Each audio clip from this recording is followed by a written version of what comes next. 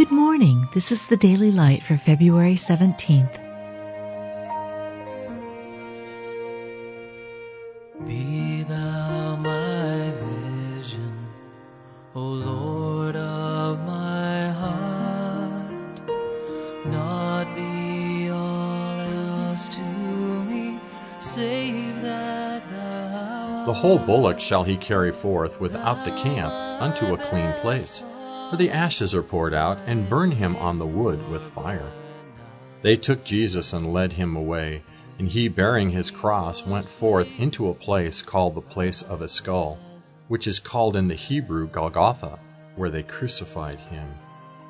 The bodies of those beasts whose blood is brought into the sanctuary by the high priest for sin are burned without the camp.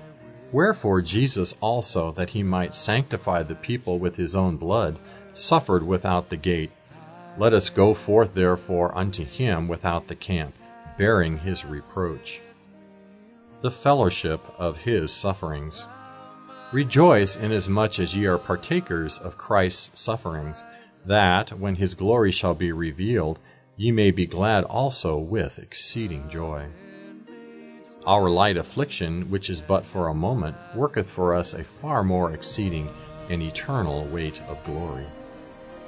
You've just been listening to the Daily Light, a daily morning and evening devotional of Scripture compiled by Samuel Bagster and published in 1825.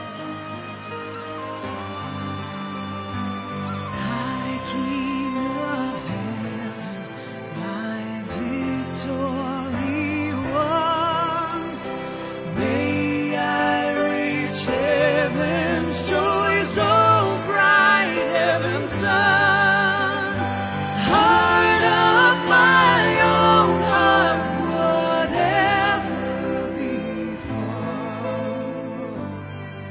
still be my vision, O ruler of all.